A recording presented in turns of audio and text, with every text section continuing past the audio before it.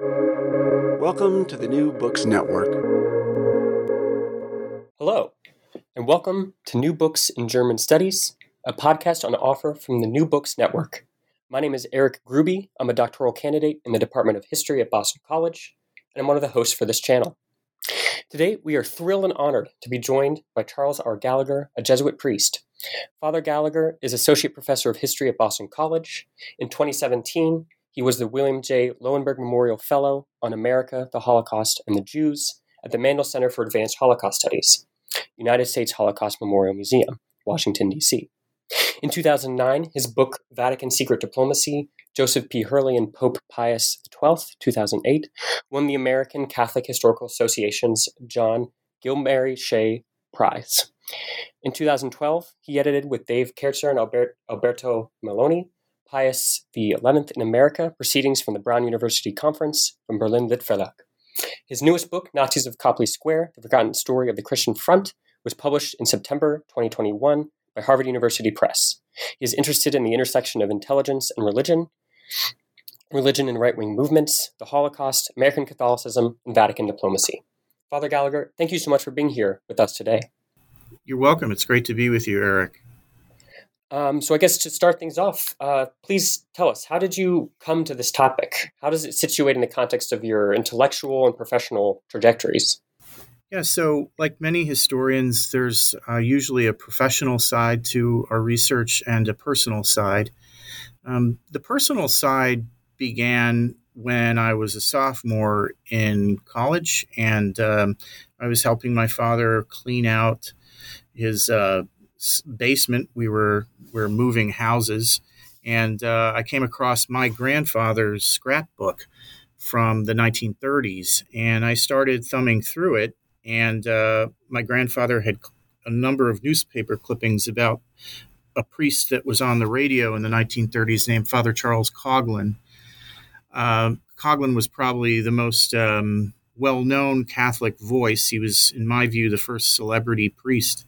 And as I was flipping through those newspaper clippings, I saw one about, it was from the Associated Press, about a group of Catholics who were charged with trying to overthrow the U.S. government.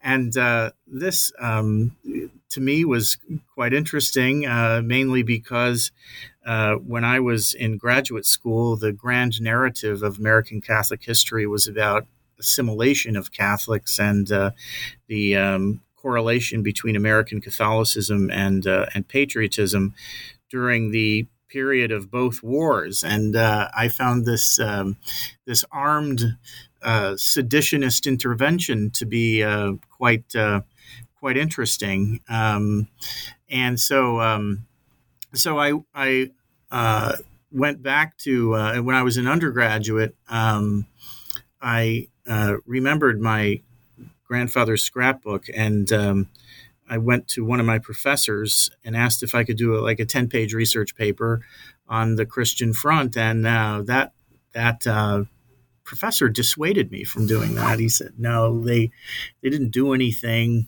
For example, they never detonated any bombs. They never shot any bullets. It was a farce of a case, and it wasn't worth wasting my time. And someone had already written a book chapter on the case in the first place, so I was kind of wasting my time. I still thought that this was an extraordinary case. And as I started finishing my first book, Vatican Secret Diplomacy, in 2000, published in 2008, I saw that the folks at the Vatican were concerned about the case, and I thought, oh gosh, here we have the highest levels of the Vatican, the Secretariat of State, really concerned about these groups of this group of Catholic, what are essentially terrorists in New York, being charged with sedition, and that conversation was making itself known to the Secretary of State and presumably to the Pope. And I thought, I filed that away again. I thought, gosh, I really think there is more here to this case than meets the historiography, if you will. And so I decided to start digging. Awesome. Thank you so much. I really appreciate that lovely kind of personal and intellectual response, right? It's interesting when those kind of, as you said, those paths sort of intersect in many ways, right? So I'm wondering, could you give us sort of the broad brushstrokes outline of the narrative you provide in your book, Nazis of Copley Square? Yeah, so the broad brush stroke was something that I had to figure out on my own in terms of the size of the canvas and where to purchase it. When I started my digging, I found that no one had been able to uncover the FBI file on the case. And so I went to the National Archives in Washington, Textual Reference Branch, and I implored them to look in their files for a case file, and they assured me that none existed. And I was really perplexed by this because in my research just in the newspapers, the case was coast to coast front page coverage from January of 1914 through the 1940, January of 1940 through the end of the case in this early summer of 1940. And I thought it was extraordinary that what they were telling me, that there was no FBI file. I then talked to a doctoral student at Fordham who was writing a dissertation on the Christian Front, and he assured me as well that there was no FBI file, and that he was using court documents. And I wasn't too sure about using court documents because of the kind of level of legal argument in there. And so I wanted to get the FBI file. I wanted to get the investigative file. And I kept digging and digging. And the people at the archives were getting kind of short with me. And they said, you need a case number. So I started digging around, and I found something. I found a conversation on Reddit. I wasn't even sure what Reddit was, but it was a conversation among kind of right-wing people, and somebody tossed out in the course of this conversation what looked to me like an FBI file. And what I recognized as an FBI file, it had all the right letters and numbers in the right places, and so I copied down that number. And I took it back to the National Archives, and I said, listen, I think this is the file number. They went back and checked their catalog, and sure enough, it was. And then I started a conversation with the FBI. I had 3 different telephone calls with the declassification unit in Langley about getting the file declassified in 2011. And they were concerned because I asked them, I said, why am I having 3 separate phone calls with you to get this file released? And they said, Professor Gallagher, we have to make a decision about resources, and this is one of the largest files in our inventory. To put it in context, they said to me, it's as large as the file on Martin Luther King Jr. and the SCLC. And so I asked them if they could go ahead and do that. They were very gracious, and went ahead and declassified the file. It was about 2,500 pages long. It had about, I think, 85 pages that were redacted or redacted in part. But I started receiving them in 2012 through, they would send DVDs in the mail. They're excellent declassification section at the FBI. I was just really thrilled with their professionalism and their willingness to work with me and get that file declassified. That's an amazing story, and shows that something, constructive can come out of the kind of wildest parts of the internet, right? Especially something from a right-wing Reddit thread, right? So I guess, getting to this FBI file kind of leads me to a question about basically what was your intent in writing the book? What interventions do you make in historiography, either about right-wing extremism or about espionage or about Catholicism more broadly, right? What are your sort of your key moves in the historiographical chessboard? Yeah, so my first key move was basically to try to upend all that I'd been taught in grad school. I know you're a Those are the graduate best. No, student, those are but the best all right. books. So, yeah. So, I mean, in grad school, they had me reading about this arc of American Catholic history where, the Democratic Party was becoming ascendant, and that the majority of Catholics were part of that liberal consensus forming under Roosevelt. And that the assimilationist aspects of immigration were coming into play, and that Catholics were proving themselves on the battlefields of World War I and World War II, and that any suspicion of Catholics against democracy and against the U.S. government could be put aside now that Catholics were making it, and soon enough, John F. Kennedy would be elected, and all would be well in the Catholic house. And I saw these guys who were charged with sedition.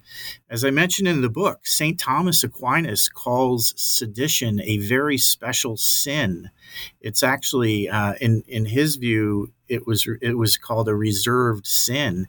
In other words, one of the most grave sins a citizen could commit was the charge of trying to overthrow one civilly constituted government. So I saw this case, and then I saw pictures of the weapons that these folks were working with and were holding, and the bombs that they were building. And part of it too was my personal history. Was at the time I was a police officer, summer police officer in my hometown in Nantucket, and I was being trained on semi-automatic weaponry. I was being trained on single pump shotguns and things like that. And I was aware of the damage that the guns and ammo could do.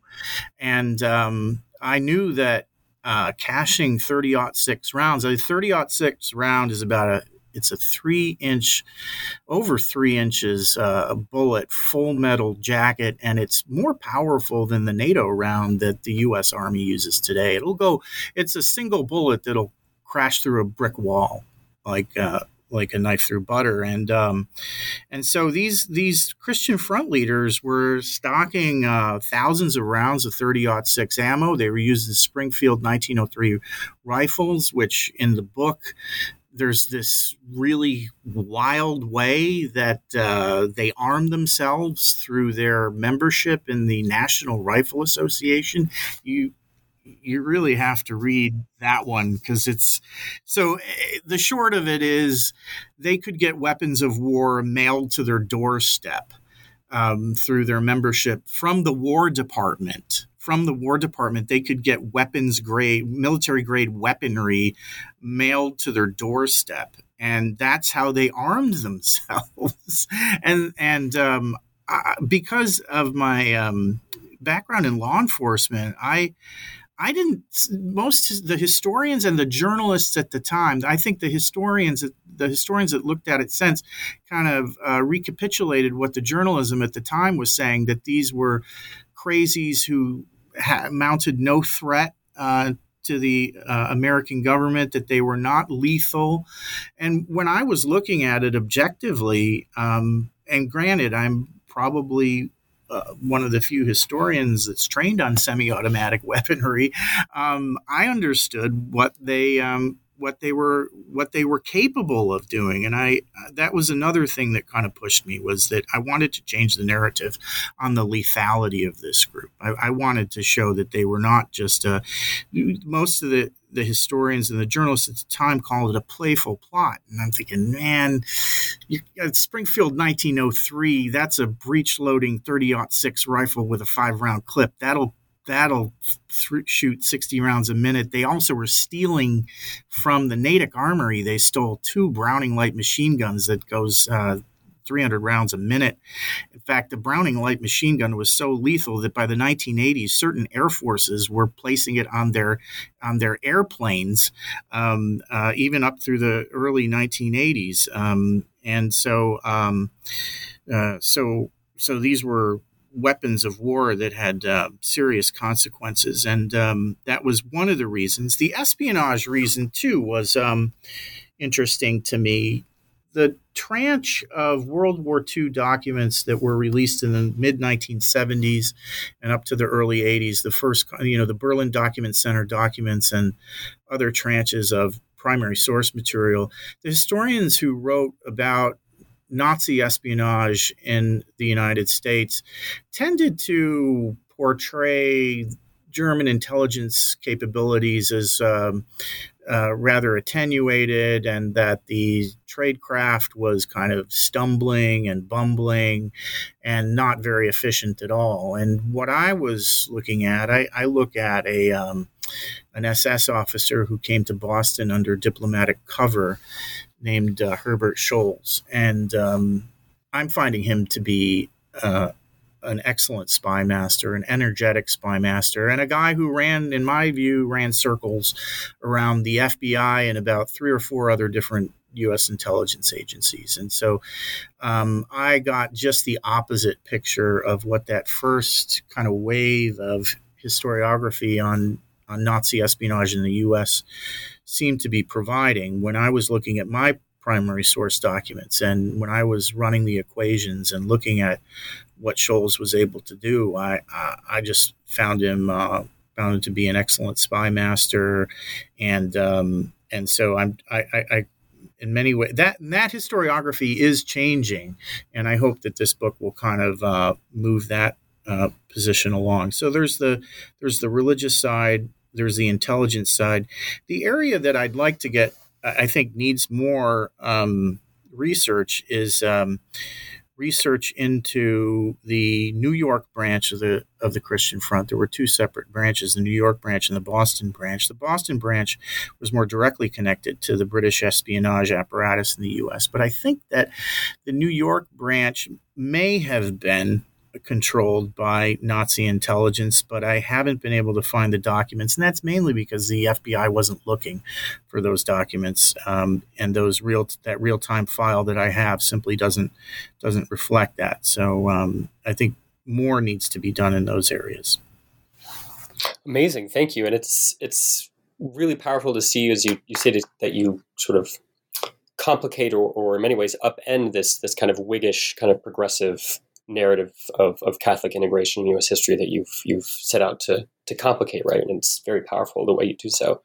To that end, I was wondering if you could speak a bit about you contextualize some very specific Catholic doctrine in this work. You bring it to the fore and say that there's specific kind of Catholic beliefs in this time period that need to be contextualized and understood for what they were and how they kind of intertwined with this emerging right-wing kind of paramilitarism, right? So I wonder if you could speak a bit about the actual like Catholic kind of theological arguments that they were kind of latching onto and perverting or warping or even sort of logically following to their kind of conclusion in many ways, right?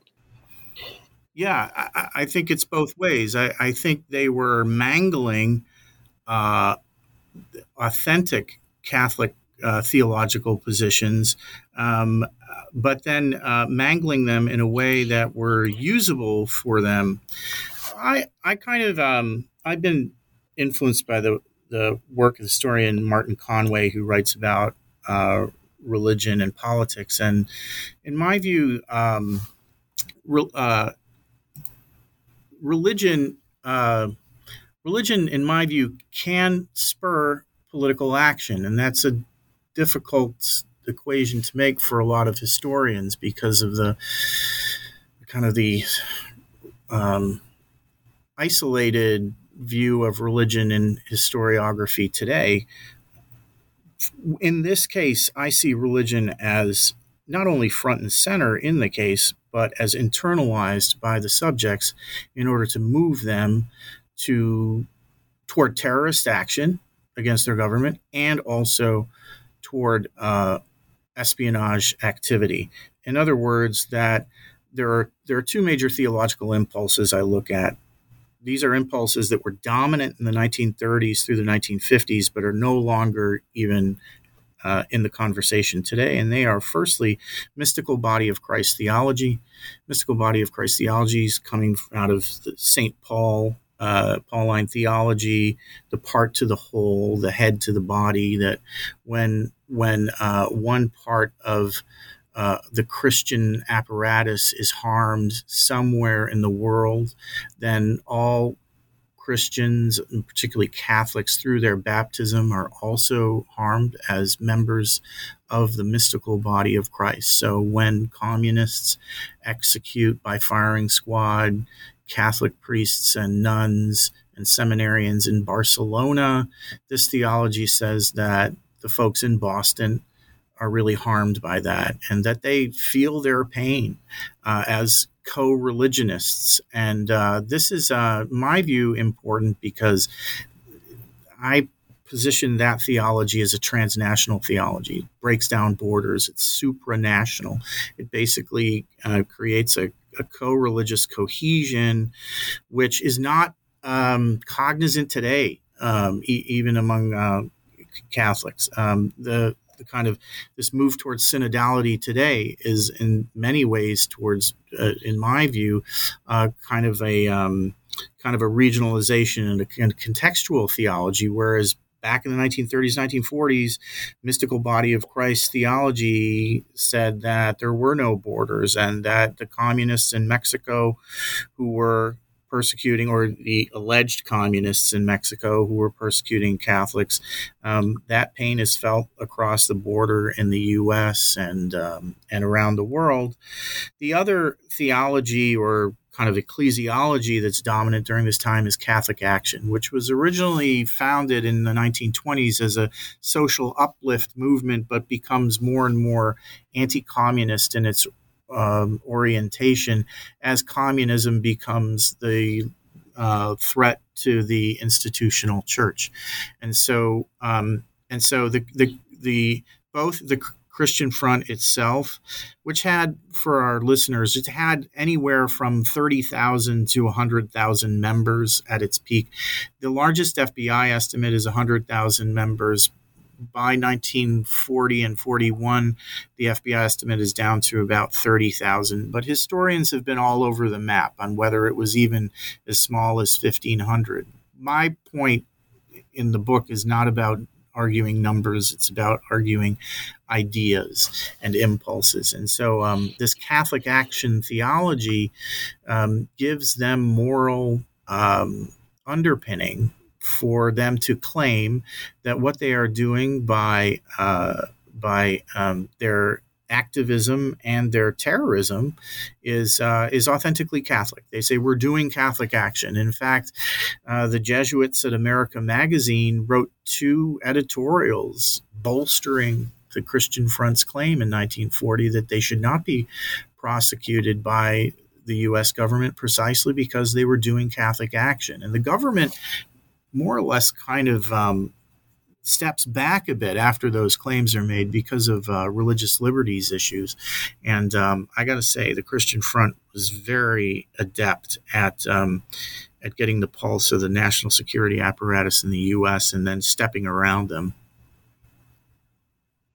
Yeah, thank you very much. It's really powerful the way in which you basically kind of show that we can't understand the mentalities of these activists without understanding the kind of religious impulses that they were playing on, right? Kind of centering the theological components to the story, right, as integral to explaining the behavior here, right? Can I go with that a little bit? Absolutely, I think yeah. Part of the historiography, I think, is as Rick Perlstein points this out in 2017, he wrote a front page article for the New York Times Magazine. He didn't say it quite as starkly as I'm going to say it here. It was basically that the profession in its lean towards the Marxist critique and kind of the dominance of the Marxist critique in professional history more or less set up my position because Marxist historians are squeamish about religion, and they just don't. It's not part of the and I've published in socialist history, but it's not part of the quiver, and it's a little bit it's unknown territory, right? So you're kind of like, God, how do you unravel the theological impulses when you don't know theology? And I say at the beginning of the book, as a historians, in order to understand particularly the religious right, you need to become exegetes. And what that means is you need to know your Bible. You kind of need to know religion. Like, you need to know what is the impulse behind mystical body of Christ theology. You've got to know Paul to the Romans. Paul to the Romans kind of allows, in many ways, or is the mangled, warped vision that allows them to pick up a Springfield rifle. And that sounds radical, but the documentation I have from these folks as they're languishing in prison is they're actually uttering the words mystical body of Christ. We did this. John Cassidy, the leader of the New York group that was charged with sedition, in his jail cell, says outright that we did this to fight for the mystical body of Christ against the perceived enemy of global communism, expansionist global communism. So you have to understand, Paul to the Romans to figure out why that guy's sitting in jail. And I think that's really interesting. I mean, I don't shy away from that. I was, I've always been kind of interested in the role of religion in connection to political action. But so there was this kind of lacuna that was created, this gap in the historiography. And, I enjoy studying theology. I'm an ordained Catholic priest, and I get inspired by theology, and so I can see how these folks did so as well under really warped influences and history. The context kind of shapes their political vision and melds the theology with a warped and what becomes an unchristian kind of political vision. Yes, thank you very much. I kind of want to talk a bit more about something you've alluded to a few times, and it's a really interesting theme in your work, and I just would like to hear more about it. As you studied the espionage side of things, right, sort of getting into the Nazi connection, right, of Schultz and his SS or previous also SA background, right? And in your kind of move within the historiography on espionage about kind of painting Nazi spy masters in the U.S. is actually quite adept and skilled at what they were doing, right? You basically are, throughout looking at the kind of the FBI, the different kind of military intelligence agencies here in the U.S., the prosecution offices here in the U.S., you sort of, in many ways, rightly so, and you show with much evidence, prove that they were pretty much either inept at best or perhaps outright corrupt at worst, and right, and usually some sort of horrifying combination of those two, right? And as you said, the MI6 and the SS were able to sort of, as you said, dance circles around their U.S. counterparts, right? So in your assessment, kind of what accounts for this discord, right? Was it just kind of New World naivete and kind of versus Old World kind of more cynical, skilled history of spying? I'm just kind of curious as to what accounts for this. So in my view, it's two things. Firstly, the U.S. intelligence apparatus is in its infancy. And so I kind of cut them a break in a way because they are not inclined towards the intelligence game.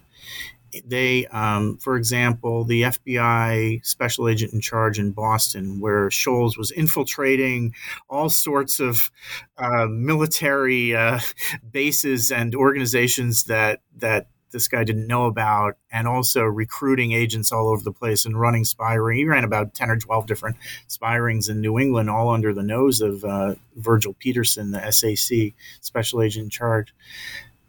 Peterson had cut his teeth on the Dillinger case, and so he rose in the ranks of the FBI as one would in the 1930s by stopping bank robbers and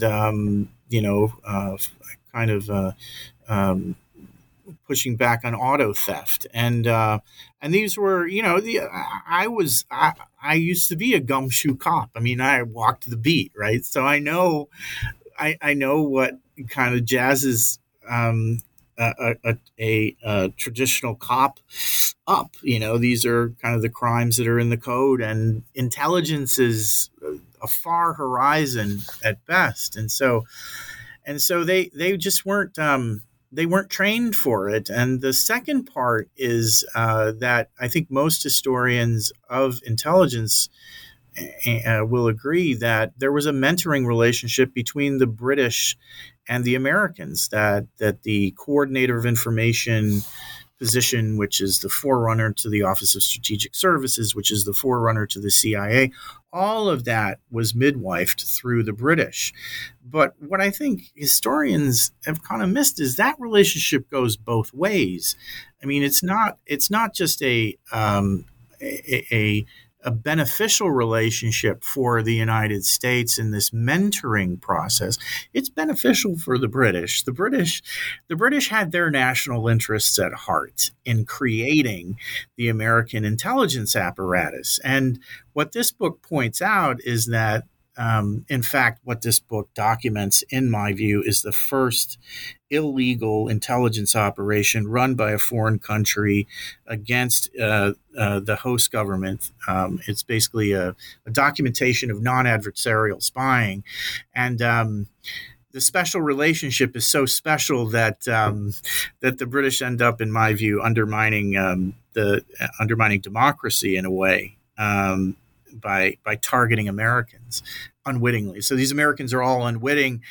Basically, if you read the book, one of the more humorous consequences, in my view, is that the entire Boston Police Department, which is the ranks filled with Irish Catholics, have no idea that they're being manipulated by a British intelligence operation. I mean, it's just wild stuff.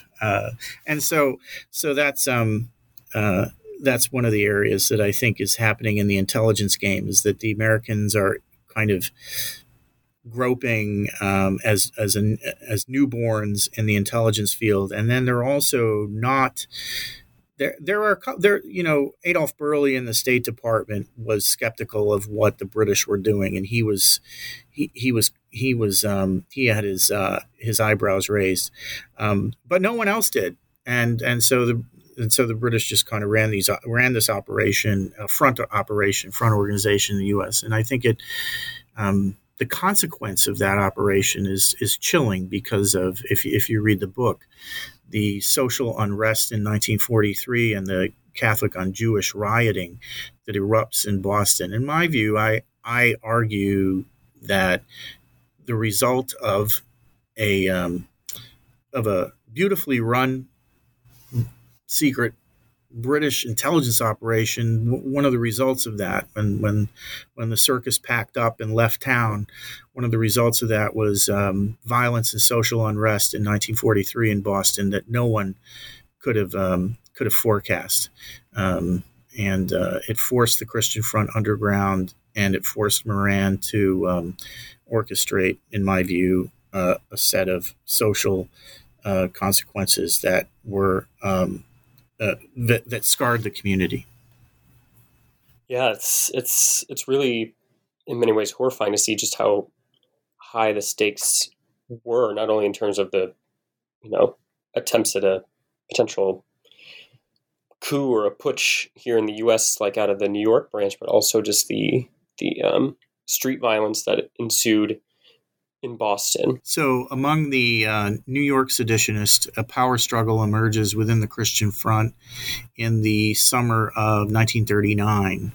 Now, keep in mind, the power struggle emerges between people whom historians have written nothing about, really. Okay, so this guy John F. Cassidy is the leader of the Christian Front group in New York. He's kind of leading up the seditionists, and into town comes a guy named Joseph E. McWilliams, who starts a competing organization in the spring of 1939 called the Christian Mobilizers, and he has some success in having street meetings throughout Flatbush and into Manhattan. And his Christian Mobilizers are probably the most aggressively anti-Semitic, more even anti-Semitic than the Christian Front. They're the most kind of thuggish style of extremists in New York at the time. And he tries to merge with the Christian Front. McWilliams understands that because of the backing of Coughlin, or at least the inspirational backing of Coughlin and his 30 million listeners on the radio, that he's going to have much more success if he can overtake the leadership of the Christian Front rather than continue to stay on his own with the mobilizers. Walter Winchell starts calling him Joe McNazi because he's, and in fact, on the cover of the book, I have a picture of Joe McNazi. He starts running for Congress in 1940 on a platform he calls the American Destiny Party. He runs in Congress, New York. He takes a Canastota wagon all over New York, and he stands on the front of the Canastota wagon giving stump speeches, calling out Jews, because, basically giving anti-Semitic speeches. And his political platform is anti-communist and anti-Semitic in nature. He decides to try to push Cassidy out of the leadership role of the Christian Front. But what happens is from what we can see, the higher echelons of the Christian Front, including Coughlin, step in. And there's this very interesting dynamic where in the Christian Front, the lay people do the talking, but the priests in the background do the strategizing. And the priests in the background in this case decide that Joe McWilliams is not amenable to take over the leadership of the front for two reasons. He has an arrest record, which the priests are very cognizant will not go well with the American public. So they want someone in leadership without an arrest record. And he's a former member of the KKK. He was working in the oil fields in Oklahoma in the 1920s and has a record with the KKK. He has a notable history with the KKK. And so they decide, the clergy decide that McWilliams is a no-go.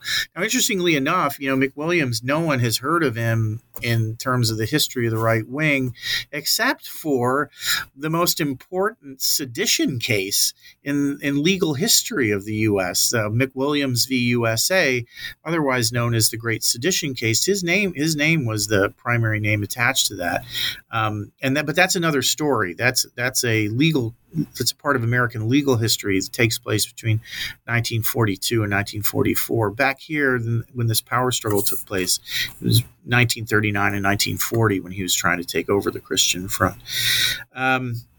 The other side of that coin is what happens in Boston. Mainly for your listeners, when the FBI shuts down and the Christian Front in New York through arresting the leadership and impounding their weapons and bombs, and then putting them on trial, a trial which they were not acquitted, but nolo prost. In other words, the government's case faltered for reasons which you can read about in the book, which are quite fascinating in my view. And so the movement moves up toward Boston, where there's this energetic organizer named Francis P. Moran. So the organization stays extant. That was one of my research problems. One of the reasons that kind of got me interested in the project as well was how come it was shut down in New York and then remained a constant on the Boston scene really from 1940 to 1942. And that's what got me digging around as well. But the reason that in terms of power, Moran both Moran and Cassidy are foot soldiers of Father Coughlin. In other words, Coughlin keeps his distance. He gives them inspiration. He gives them some guidance through proxy priests, on local priests, but then he leaves them alone. He knows that they're already in his fold, and so he allows them to kind of autonomously work regionally for his goals, which are anti-Semitic in nature and anti-communist as well, and anti-Roosevelt. And so what emerges in Boston is an authentically Catholic movement run by Moran, who's a dropout of Catholic seminary. So he's fully versed in mystical body of Christ theology. He thoroughly knows what Catholic action is. In fact, in many ways, he's almost like a failed pastor. And so this organization, which is all lay, in other words, non-ordained people, and majority female, by the way, that this organization is kind of his movable parish. It's kind of he's kind of the bishop of his own organization. And in terms of leadership, he is the Catholic representative of this kind of extremist group, and he's working hand in hand with a Nazi. This is where I see the difference in Boston. The Nazi intelligence, German intelligence, actually, in my view, subdivided the religions, and they targeted Catholics, qua Catholics. They wanted Moran to lead a Catholic group. And then a guy that's no one's ever heard of as well, but was extremely important at the time, a guy named George Dieterich, starts the American Nationalist Confederation as a Christian organization. And he's getting full support of Nazi intelligence. I've actually have that documented. The Germans sent him, actually, he gave a speech in Erfurt that the FBI knew nothing about, but he was handled by German intelligence from 1938 really through 1942. This is a guy named Dieterich. Again, we're kind of still figuring out who these people were on the right, and everywhere you see kind of the fingerprints of German intelligence. But the thing about Dieterich is the Germans, he's going to be our Protestant voice, and Moran's going to be our Catholic voice. And there was kind of a siloing of religions. There wasn't any kind of ecumenical anti-Semitism going on. I think the Germans kind of divided the religions, and on this quest to meet Nazi ideological goals in the U.S. And I think, in my view, they're quite successful at it. Thank you very much. Yeah, I kind of want to switch. I mean, or I guess not switch, but kind of double down on this questioning about far right extremism, right? Which is to say, you do a really, really powerful and important job of shining the spotlight on extremists normally kind of dismissed as quote unquote failures or quote unquote fringe fanatics, that kind of thing, right? And kind of bringing them back from the margins and saying we need to kind of center them in their own right to kind of see what they can, their narratives and warnings, their stories can tell us, right? So I'm wondering, this is sort of the presentist question, but it's kind of the question I think that's on most people's minds right now, right? Which is, what light does this book kind of shed on the U.S.'s current political atmosphere, right? What are the implications for today with the rise of right-wing paramilitaries, militias, putsch attempts, conspiracy theorists, those kind of, and also the religious right as well. I was wondering if you kind of speak to that for us. Thank you. Yeah, I mean, as far as the implications for today, it's more or less based on what I read about in the newspapers. But my informed opinion is, whenever I do read the newspapers, in the back of my mind, I'm always thinking about the New York sedition case, and my instinct was that this was a serious matter. My view of it was, from my experience, that this was a lethal proposition, and that it needed to be taken seriously. And so when I hear about sedition and insurrection in the news today, I'm informed by my historical researches and my point of view 10 years ago when I started this project was that this group meant business, that this group had an ideology that moved them toward political action that had a lethality to it, not only destruction of property, but destruction of persons. I mean, you really don't steal Browning light machine guns to take care of property. It's these are weapons of war, and the role of religion was dismissed in the court case. Both the defense and the prosecution agreed that they would drop any reference to religion in the court case, which I found extraordinary because the name of the group was the Christian Front. And so I think there's still a proclivity in American society and American jurisprudence today, and American national security apparatus to drop the religion, to drop the religious component. And I think, religious liberty protected under the First Amendment and free speech is a liberty in itself, but I think it has to be assessed in relation to armed revolt, to intentionality of revolt, intentionality of sedition, and those are the areas that really need to be assessed. So I think, in looking at today, I think a lot of folks would say, like they did in 1940, these criticisms just need to be dismissed out of hand or quickly, and I'm not so sure about that. I think they ought to be investigated, and I think they ought to be assessed, and that they can, hopefully, a piece of what this book does is allow historians to assess them in a larger arc of American history of the 20th century. Amazing. Thank you so much. And yeah, I just want to, say that the book is truly a triple threat, right? It integrates a vast array of primary sources, makes sharp, insightful interventions in numerous fields of historiographies, right? And it presents also a page-turning spy thriller. So I just wanted to kind of bring us to a close here by asking sort of what are your plans for your next project? Historians always have their next big idea on the docket, right? What's next for you? Yeah, so my plans for the next book include spies, and it includes the church. And so what I've been working on is again something that nobody really knows anything about.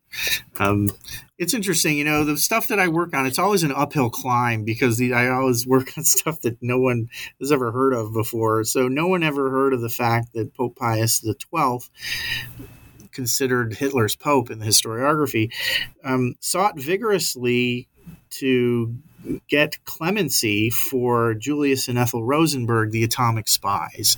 And I've been able to secure documents from the newly released Pius XII papers, the Truman Library, the Eisenhower Library, a number of different tertiary archives. And what's coming across to me is that that this Pope, by 1953, when the Rosenbergs, two secular Jewish communists, are in Sing Sing, about to head to the death house, that he's vigorously trying to make connections with the White House to have both Truman and Eisenhower, because of course the case dragged on, have them grant clemency to Julius and Ethel Rosenberg, and it's there's a lot of drama in that story. So that's what I'm working on, and hopefully it'll be a short book, and but something that people can sink their teeth into. Awesome, amazing. Yeah, it's really cool to see your ideas kind of take new directions, right? But also to see the kind of continuing threads throughout your work, right? Well, thank you very much for being with us here today. I really appreciate your taking the time out of your day to do this interview. And thank you very much. I recommend everyone go grab a copy of his new book out now through Harvard Press. Thank you very much. Thank you very much, Eric. It's been wonderful to be here with you and to talk about these things that have been important to me for the last 10 years. Thanks so much.